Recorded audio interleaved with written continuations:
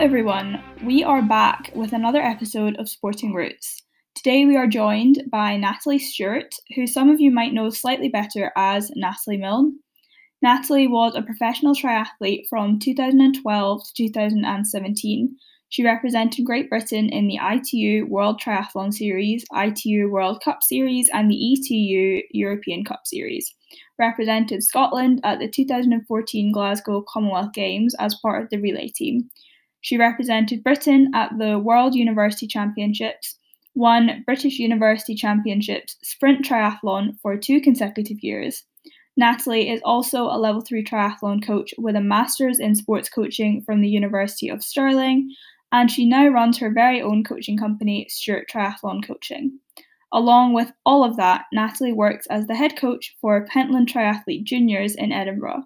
Stay tuned with this episode to hear Natalie talk about her journey into triathlon, her experience with setbacks, how she came to retire, and how she's found life in lockdown trying to build a family and continue her coaching career.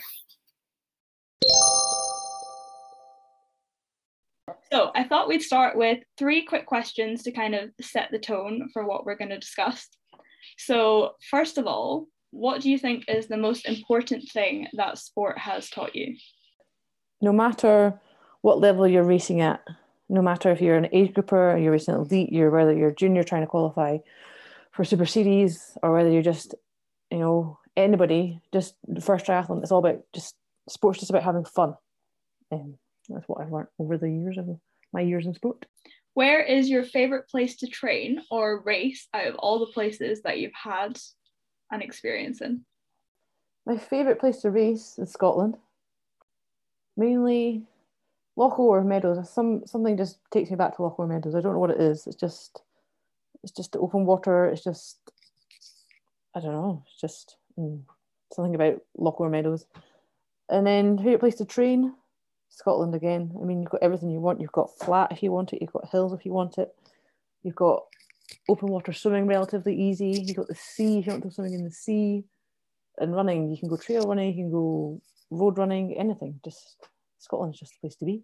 It is the place to be.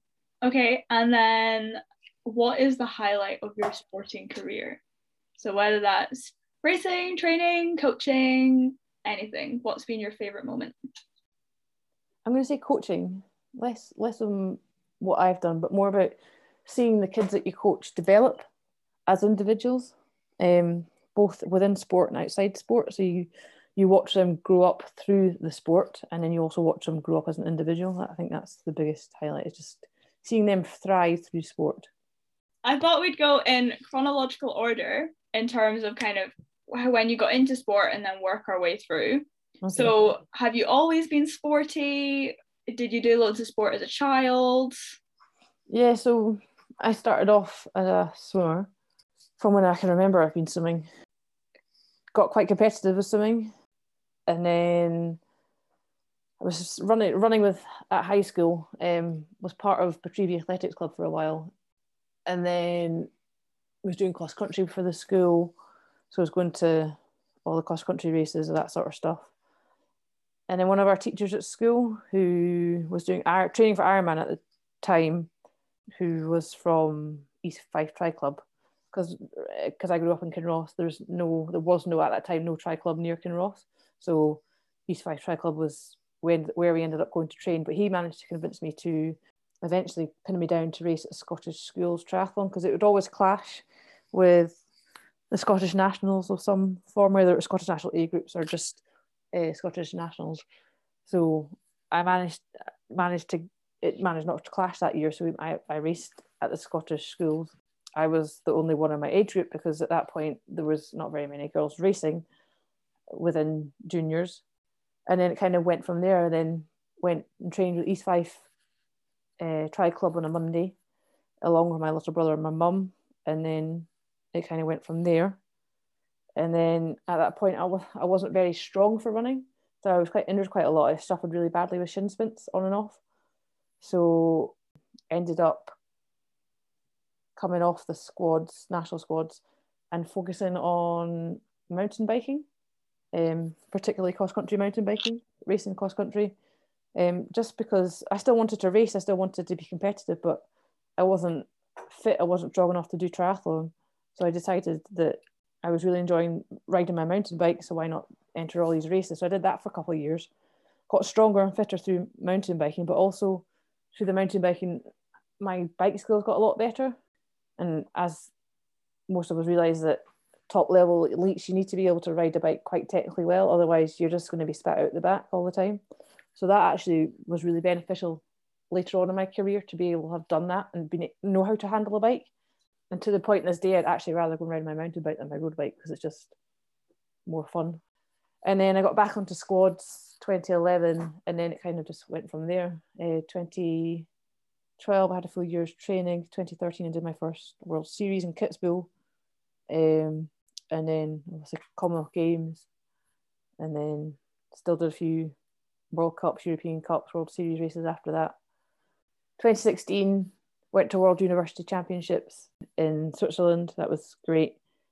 And then at this point I'd moved to Midlothian in 2016, so training became a little bit harder, just to access facilities and stuff. Makes you realise how lucky you are when you're based out of Stirling, how easy it is just to train. So 2017 I was out for a ride one April's day, just on my mountain bike going out towards Pentlands, and next thing I know I woke up in the middle of the road, a busy road. Luckily there was no cars at the time, it was quite early in the morning, and tried to get up and realised that my shoulder was quite sore. Got sent to hospital. I just thought it was maybe a broken collarbone, but it was actually a dislocated or a separated AC joint, and it was a grade 3, so it meant that the ligaments that hold your collarbone down, they'd snapped, and the one that holds it in the joint was snapped as well. So that took a bit of time to recover. Got back to swimming relatively quickly. It was still quite a little bit sore, but it wasn't so sore that I couldn't train. I'm quite good. If it's sore, I won't train, or if it starts to get sore, I know when to stop. So I got back swimming, and I managed to get some racing done in 2017, and I was racing for a French team across in France, and it was the last race of the series, and the team was lying third, and we were racing for the third position overall. And it was when I started swimming around the swim course the wrong way, because I was basically taking painkillers to race. Not good. I don't recommend it. I swam the wrong way. So I started. So it was it was anti-clockwise around the course, and I started swimming clockwise and had to cut over. And I just realised that actually I'm still sore when I'm racing. It's not good. I'm not making myself any better. It's because obviously when I first came off, went into hospital, the orthopedic surgeon said it's up to you. You can be operated on, or you can leave it. It's up to you. And I was like, well, somebody else needs to make a decision for me. I don't know what to do.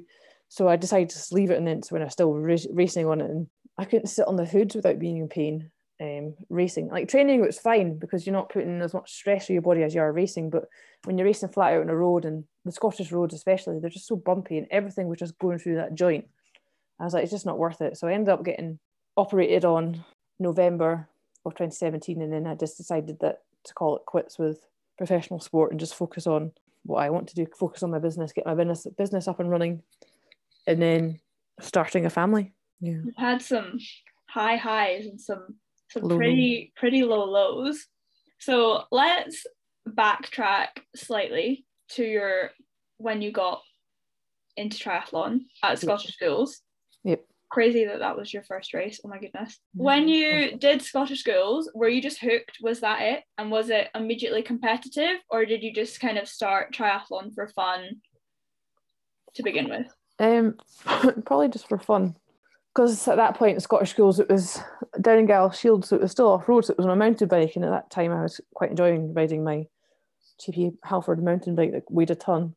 So then East Fife have their own race in Cooper, so I did that, because obviously, but the way they changed it now is, but the way they did it back then was that the fastest heat went off last. So I was literally last finished over the line, because I did this 20k bike course on this really heavy mountain bike. Hated life the whole way through the bike course. I was like, why am I last? Why am I doing this? This is misery. I hate this. Blah blah blah blah blah. And then at the point, I was a runner, but I wasn't a great runner. So I just kind of trundled around and came in last. And I was like, why am I doing this? And then Fiona Lillian spoke to me at the end and said, why don't you try it for squads? So that's how I got into squads, is that I tried out for squads, and yeah, it kind of went from there. Going into mountain biking a bit more after that, Yep. what made you then decide, okay, I'm really enjoying mountain biking, but actually let's have a go back into triathlon? Because my little brother was racing at the same time, and I realised my heart was actually in triathlon, because I was actually racing quite well on the road as well, as in road racing on the bike. And I decided actually triathlon's a little bit more fun. It's got 3 disciplines. It's not like swimming where you're plowing up and down following a black line all the time. You're not the road. You just got riding out in the road all the time. Whereas triathlon, you've got 3 different disciplines to mix it up. Yeah, and it's kind of always a bit different. So were you at Stirling Uni when you decided to come back into tri, or was that before uni? So 2008, I was training through in Stirling, but I wasn't on squads as such. So my little brother was on squads, but I was going through with him, and how it happened. So that's how that happened. At the time, I was like, I don't really know if I want to go to uni. When I was deciding, I was like, I don't even know what I want to do, let alone whether I want to go to university or not. After school, I had a gap year to try and decide what I want to do. I was just going to go to college and do some kind of sports coaching course, but then actually convinced to go to Stirling University. So I went to Stirling University, hated first year, hated second year. It was just so broad, and I was just like, I don't want to learn about the history of sport. I just want to get out there and do stuff. And then third year it got more specific, and then that's when I realised actually I'm quite enjoying my time at uni. I'm quite enjoying studying. And then fourth year I was like, I'm quite enjoying university. How can I take this further within sport? And Stirling University offer a master's in sports coaching. So I went down that road, and I decided that would be too much to try and train full-time and study full-time. So I went part-time, and then that let me train for the Glasgow Games at the same time as studying. And then, so at what point did you actually realise that, like, elite racing, okay, this is something I can do, this is something I want to do, this is something I'm interested in? Probably back 2012 when I was doing a few Continental Cups and the British Super Series, back when the British Super Series wasn't what it is today. I realised actually I'm quite enjoying being competitive, and I enjoy trying to get better, especially over the running. Just enjoying training, enjoying triathlon, enjoying the rewards it brought from training and racing. So did you change your training in order to qualify for higher level races, or did you just keep doing the same thing, go to qualifying races? I just did what the coach told me to do. Honestly can't remember. So I'd have moments where, and I like to reflect this in my own coaching, is that we all have off days, and there's nothing wrong with having an off day in training. And I really struggle with mental health. I was like, look, I'm not feeling this, and I want to go and do something. I want to train, but I just don't want to go and do a hard session. And so what Chris was really good was that actually, let's just go and do something completely different. Take your mind off whatever's on your mind. I was after Commie Games, just when I was struggling with the big low after a major games. I was like, what do I do now? I've achieved what I wanted to achieve in sport. What do I do now? And I was just really struggling to train. So I'd go off and do different things. And that's, I guess, why it's handy having mountain bike skills, because I know that if I want to go do something different, if I didn't fancy a road ride, 2 hours on a mountain bike is still as hard as 2 hours on a road bike, especially if you pick the right route. And it just lets you mix things up a bit more, have a bit more variety. Oh, totally. You can see different things when you're doing different things. And that's something I like to stress across to my own athletes, is that actually, go and do an hour's paddleboarding.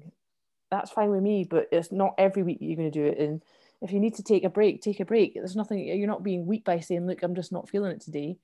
And if it's every day you're saying I'm not feeling it, then there's something there's something wrong. I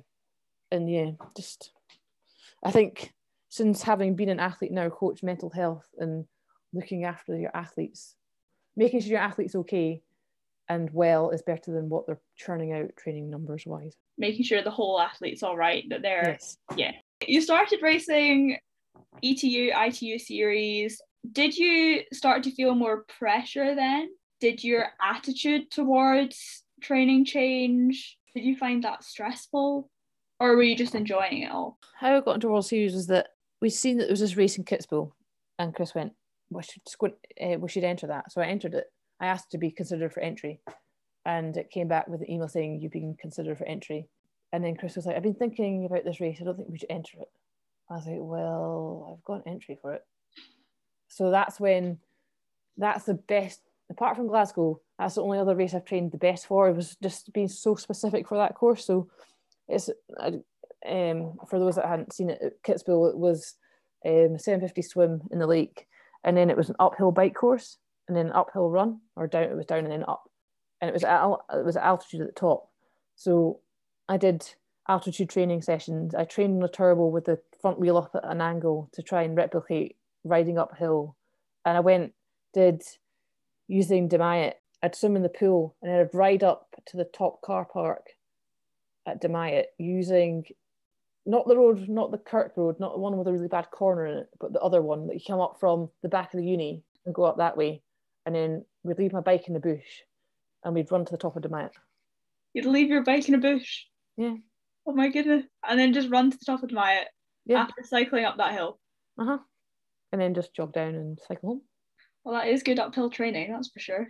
I loved it, just being so specific for a race.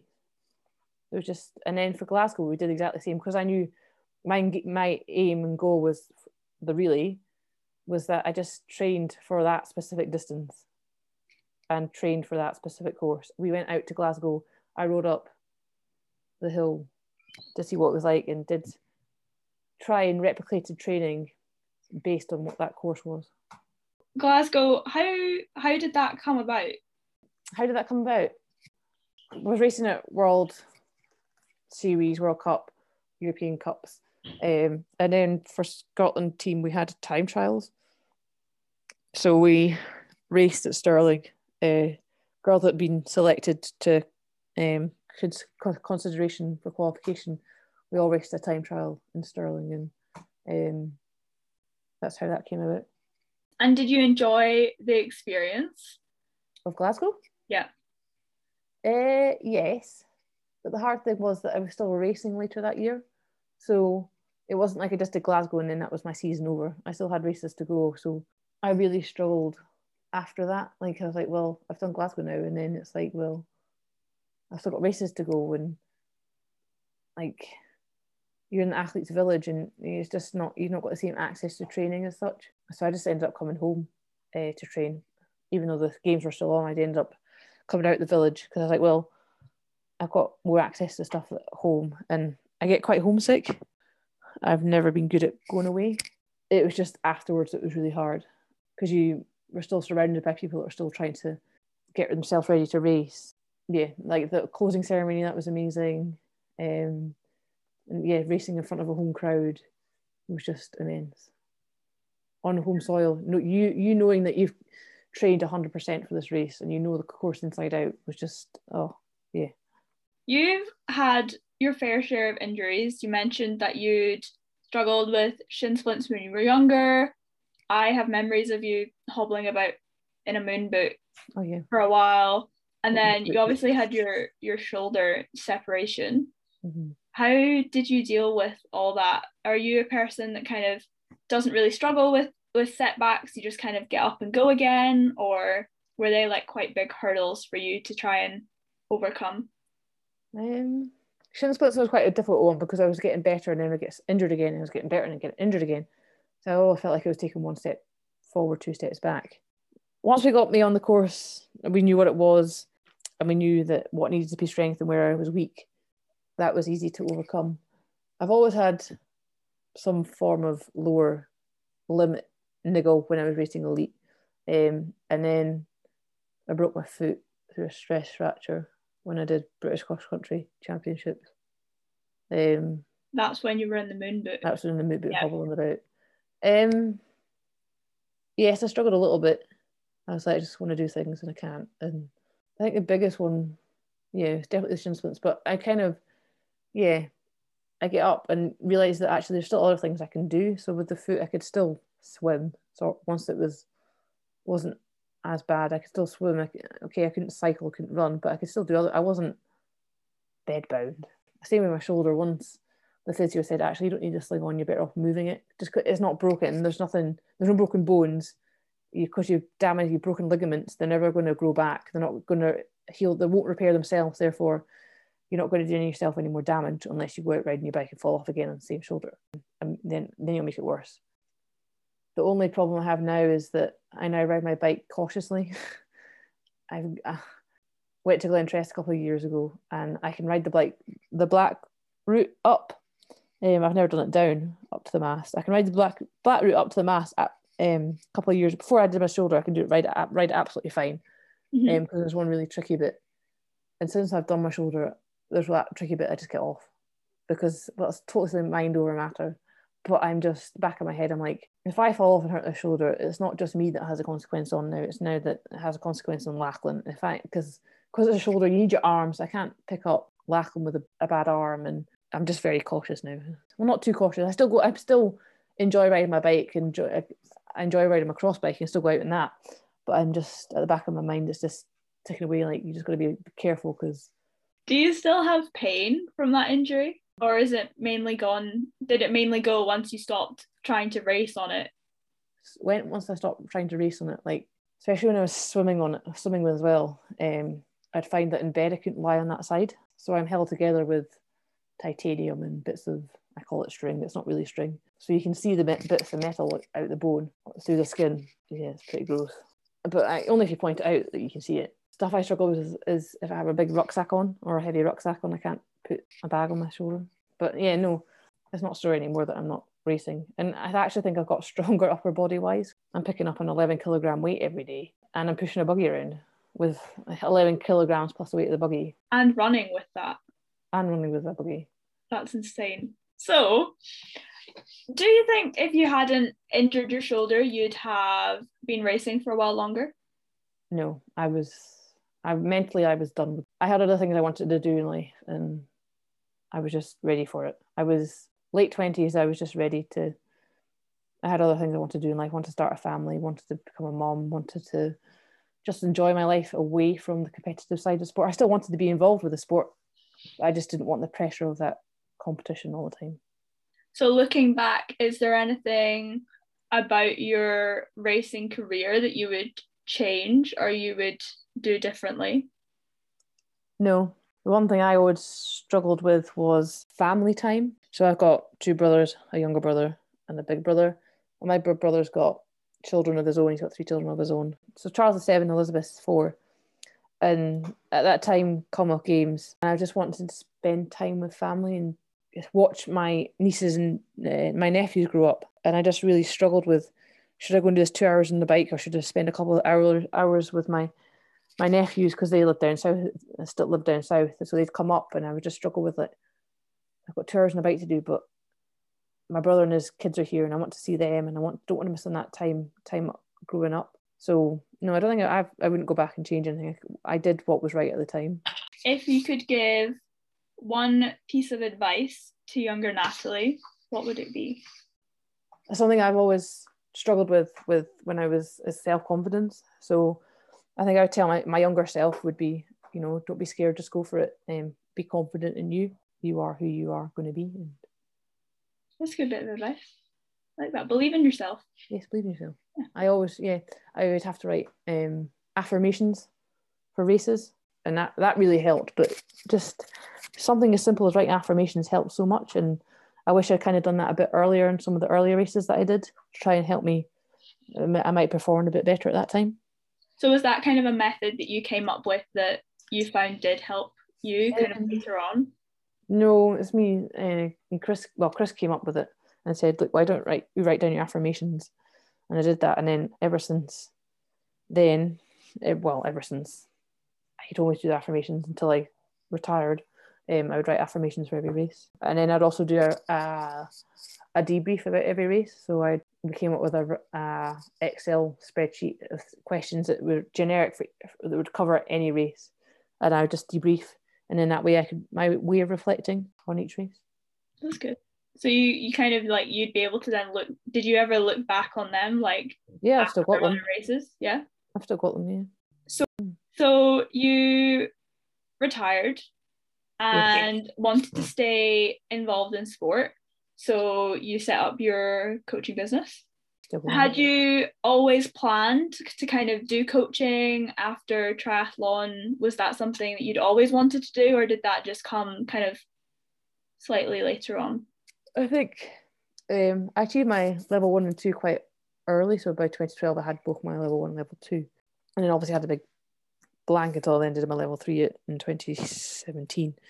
And I think, 2017, that was that year when I fell off my bike and I realised that actually my heart's not in it anymore. And then realised, because I was doing my level 3 at that time, and I was like, actually, this is the avenue that I want to go down. And that's what led you into coaching? And that's what led me into coaching, yeah. Okay. So when you're coaching athletes, what's the thing you focus on most?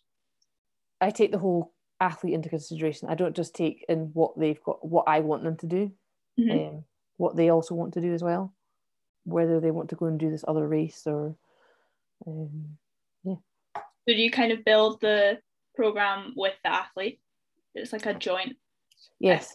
Yeah, so I ask what the athlete's got on that week, and then I base the program around what they're doing rather than me telling them what to do. And then there's also flexibility in that program, so they don't have to do what I've said on that day. It can be done on another day because of that. So say I put in a run session for the Tuesday and they've got work on all day and they're not going to have time to do it, that's fine, they'll do it another day. Or they want to swap it out for another session and they'll do it. So say they swap it out for a session on Thursday, they'll then do the Thursday session on the Tuesday and the Tuesday session on Thursday. I guess that kind of takes the stress out of it for them because they know that you're okay with them kind of moving things about. Yes, I'm happy with, as long as they're happy with themselves, I'm happy with them. So you've mentioned Lachlan a couple of times in the interview, and a lot of people won't know who Lachlan is. So for those who don't know, Natalie has a baby now. He's called Lachlan. He's lovely. So you had him in the pandemic, and what's it been like managing to grow your family, albeit in a global pandemic? I would use a really bad word. It's been beep. So Lachlan was born April 2020. It was crap. We had 2 weeks of antenatal classes and it was all about labour, and the labour I had wasn't the labour I thought I was going to have, and the whole going into hospital, being alone. Keith wasn't allowed to come into hospital until I was in induced labour, and then within 2 hours he had to go again. So he wasn't even allowed to stay with me, because normally you go in, the partner's allowed there to be there the whole time and they're not sent away. So I just wanted to get home. So Lachlan was born on the 21st of April, and within that day I was back home again because I just wanted to be at home. I'd spent 2 days in hospital and I just wanted to get home. I wanted to be around the people I love, and I just couldn't do that in hospital. And, it was just not, because at that time nobody really knew what happening, and I'm sure it's a lot different now in hospitals. For those that have had babies in 2021, I'm sure it's a lot different to what I've experienced. But just having that support around, that support network, we just didn't get it. We were with this baby, with Lachlan as a baby. The first night he was still feeling the effects of morphine, so he was actually quite well behaved. And then nobody tells you about, right, you get a witching hour. Yeah, 2 days in, nobody told us about the witching hour, so we'd obviously missed this in antenatal classes. I forgot what it was called there. And we're like, why is he crying? Like from like 5:30 till basically bedtime at 10 o'clock, he just cried the whole time. And I was like, what's going on? He's been fed, he's not got a dirty nappy, he's not hungry, I was like, what to do? And then I ended up phoning my mum, and at midnight going, he's just not sleeping, he's just crying all the time. And she ended up coming to breaking all the lockdown rules and coming to stay, because we realised that actually mental health comes first. You've got to look after, Mummy's got to look after her mental health to be able to look after her baby. And then after that, again, it's just a lack of confidence within me. Once I'm confident in something, I'm fine, but it's that first 6 weeks I was just lacking all confidence in myself as a mum. And I guess it might have been different having all the peer support groups that I might have normally been on around. I'm quite lucky now that I'm part of a mum's chat on WhatsApp, and we all just bounce things off each other. Somebody such is not doing this, and somebody such is not doing that, and yeah. So that's quite good. That's good. Yeah. And is having Lachlan, well, obviously you're doing your coaching, so have you managed to balance your coaching for Pentlands and your athletes around having Lachlan? Yes. We're quite lucky in the fact that Keith is off a Sunday and Monday, so that works out quite well with the juniors because they only train on a Sunday at the moment. So that works out well, and it gives Keith time with Lachlan, one-on-one time that he wouldn't normally get. Because Keith works at a bike shop, so he's not home until basically Lachlan's in the bath. So he doesn't really get to see much of Lachlan during the week, and he's up before Lachlan's up. So he doesn't actually get to see much of him during the week. So that weekend time with him is actually quite nice. And although I'm desperate to get back to see Lachlan, at the same time I'm like, I just need to leave them a bit longer and trust that they're okay. They're not falling out with each other. Do you think Lachlan's going to grow up to be a sporty baby, a sporty child? If not sporty, he's going to be bike daft. He loves bikes. So Keith cycles to work, and sometimes I go and pick him up. And, well, the days that my parents or Keith's parents have got Lachlan for childcare, he points at that Keith's bike. And any bike he sees, if we're out in the buggy, he points at every bike. I mean, we were in Halford today, and he was pointing at all the bikes, and I had to walk around all the bikes. So, Daddy works in a bike shop, so it's just chaos when we go in. So we've got a cyclist in the making then. We've got a cyclist in the making. Auntie Linda says he's already got a cyclist thighs. So, Chris Hoy, eat your heart out. Chris Hoy, watch out. Yep. Okay, so I've got 3 more questions for you. Top advice for someone thinking about getting into coaching? There's no wrong way to coach. Ooh. Do you want to elaborate on that a wee bit? So it's like personality styles. Everybody has their own personality style. Therefore, you're all going to have your own coaching style. Therefore, there's no wrong way to coach. Okay. Going on from that, do you think that coaching children and coaching adults is completely different? Do you think there's a difference there? Completely different. Kids are so much easier to coach than adults. Sorry, adults, but they are. And why is that? Because kids listen. Oh, you think kids listen more than adults? Yes. Okay. They do as they're told. They don't argue back. Yes, it's completely different. Kids, yes, they're misbehaving. Some of them misbehave and are disruptive, but not. Adults are misbehaving and disruptive in different ways. Yeah. You tell them to do one thing and they just carry on doing what they want to do. So you can tell somebody till you're blue in the face that running with a dodgy arm, and they'll just keep running with a dodgy arm because they think they know better. Therefore, there's no point trying to tell them they're running with a dodgy arm. So whereas kids are more likely to act on it. Yes. Yeah. More likely to listen to what you're saying. Okay. My last question for you is about the age that we select our national performance teams. Mm-hmm. Okay, so you got into triathlon in high school, which is currently... When I was 16, I got involved. When you were 16, okay. So that's kind of around the age that current selection is, certainly in Scotland, for the national team. Do you think that is the right age that we should be narrowing down for performance, or do you think it should be more of a uni-based decision? These kids are still developing. My number one focus when I'm coaching, especially kids, is for them to have fun. Sport is about having fun. They are kids.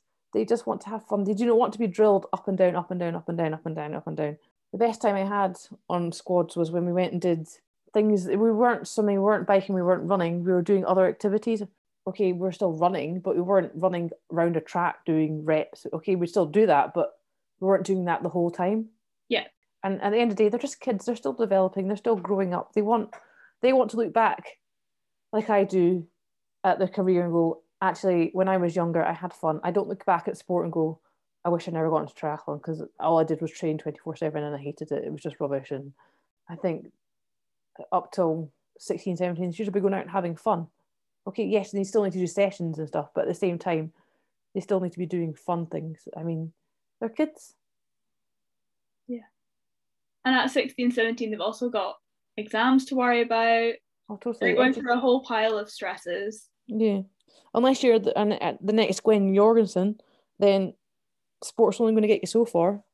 Your career. That's why I'm doing what I'm doing, is because I've got a career, because I'm qualified in what I'm doing.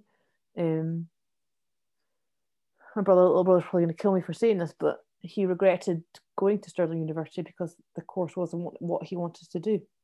He ended up going to St Andrews to do his master's in mathematics, and he did a course that he loved and was challenged, whereas at Stirling he wasn't challenged academically, and regretted not having gone to Edinburgh or St Andrews to do his course. And he based his choice purely on the triathlon. Whereas he should have based it more. He wishes he based it more on an academic decision. Especially with the younger ones we're coaching, education 100% comes first. So on the academy and stuff, with one of the athletes I'm coaching is doing their exams right now, so their focus is on exams, not on training. So I'm not bothered if they miss a session this week or next week, because their focus is on getting their exam results, not on getting sport results. Because at the end of the day, their exam leads to further education, and their further education leads to career. I just wanted to finish this episode off by saying a huge thank you to Natalie for being on the podcast. Obviously, Natalie's moved on to coaching and focusing on her family, so if anybody needs a coach, you can find out more about Stewart Triathlon coaching at stewarttriathlon.com. I also just wanted to quickly talk about our new intro music that we have on this episode. If you don't recognise the music, it's The Exorcists by Scary Vore. They are a band from the small island of Tiree on the west coast of Scotland. So it means an awful lot to me that they've let us use the music for the podcast. If you haven't heard of them before, please do go and check them out. I might be slightly biased, but I do think they have some fabulous music for training. Lastly, from me is a massive thank you to all of you who are listening. It's hugely appreciated. If you are enjoying the podcast, then please do leave us a review and share it with your friends. And if anybody wants to submit questions, give us some feedback, or stay up to date on future guests, you can give us a follow on Instagram. We are at Sporting Roots. Up next on the podcast, we are going to be joined by Katrina Morrison, who is one of Scotland's most successful triathletes and also holder of the fastest ever iron distance debut time. So stay tuned for next week's episode to hear all about Katrina's sporting roots.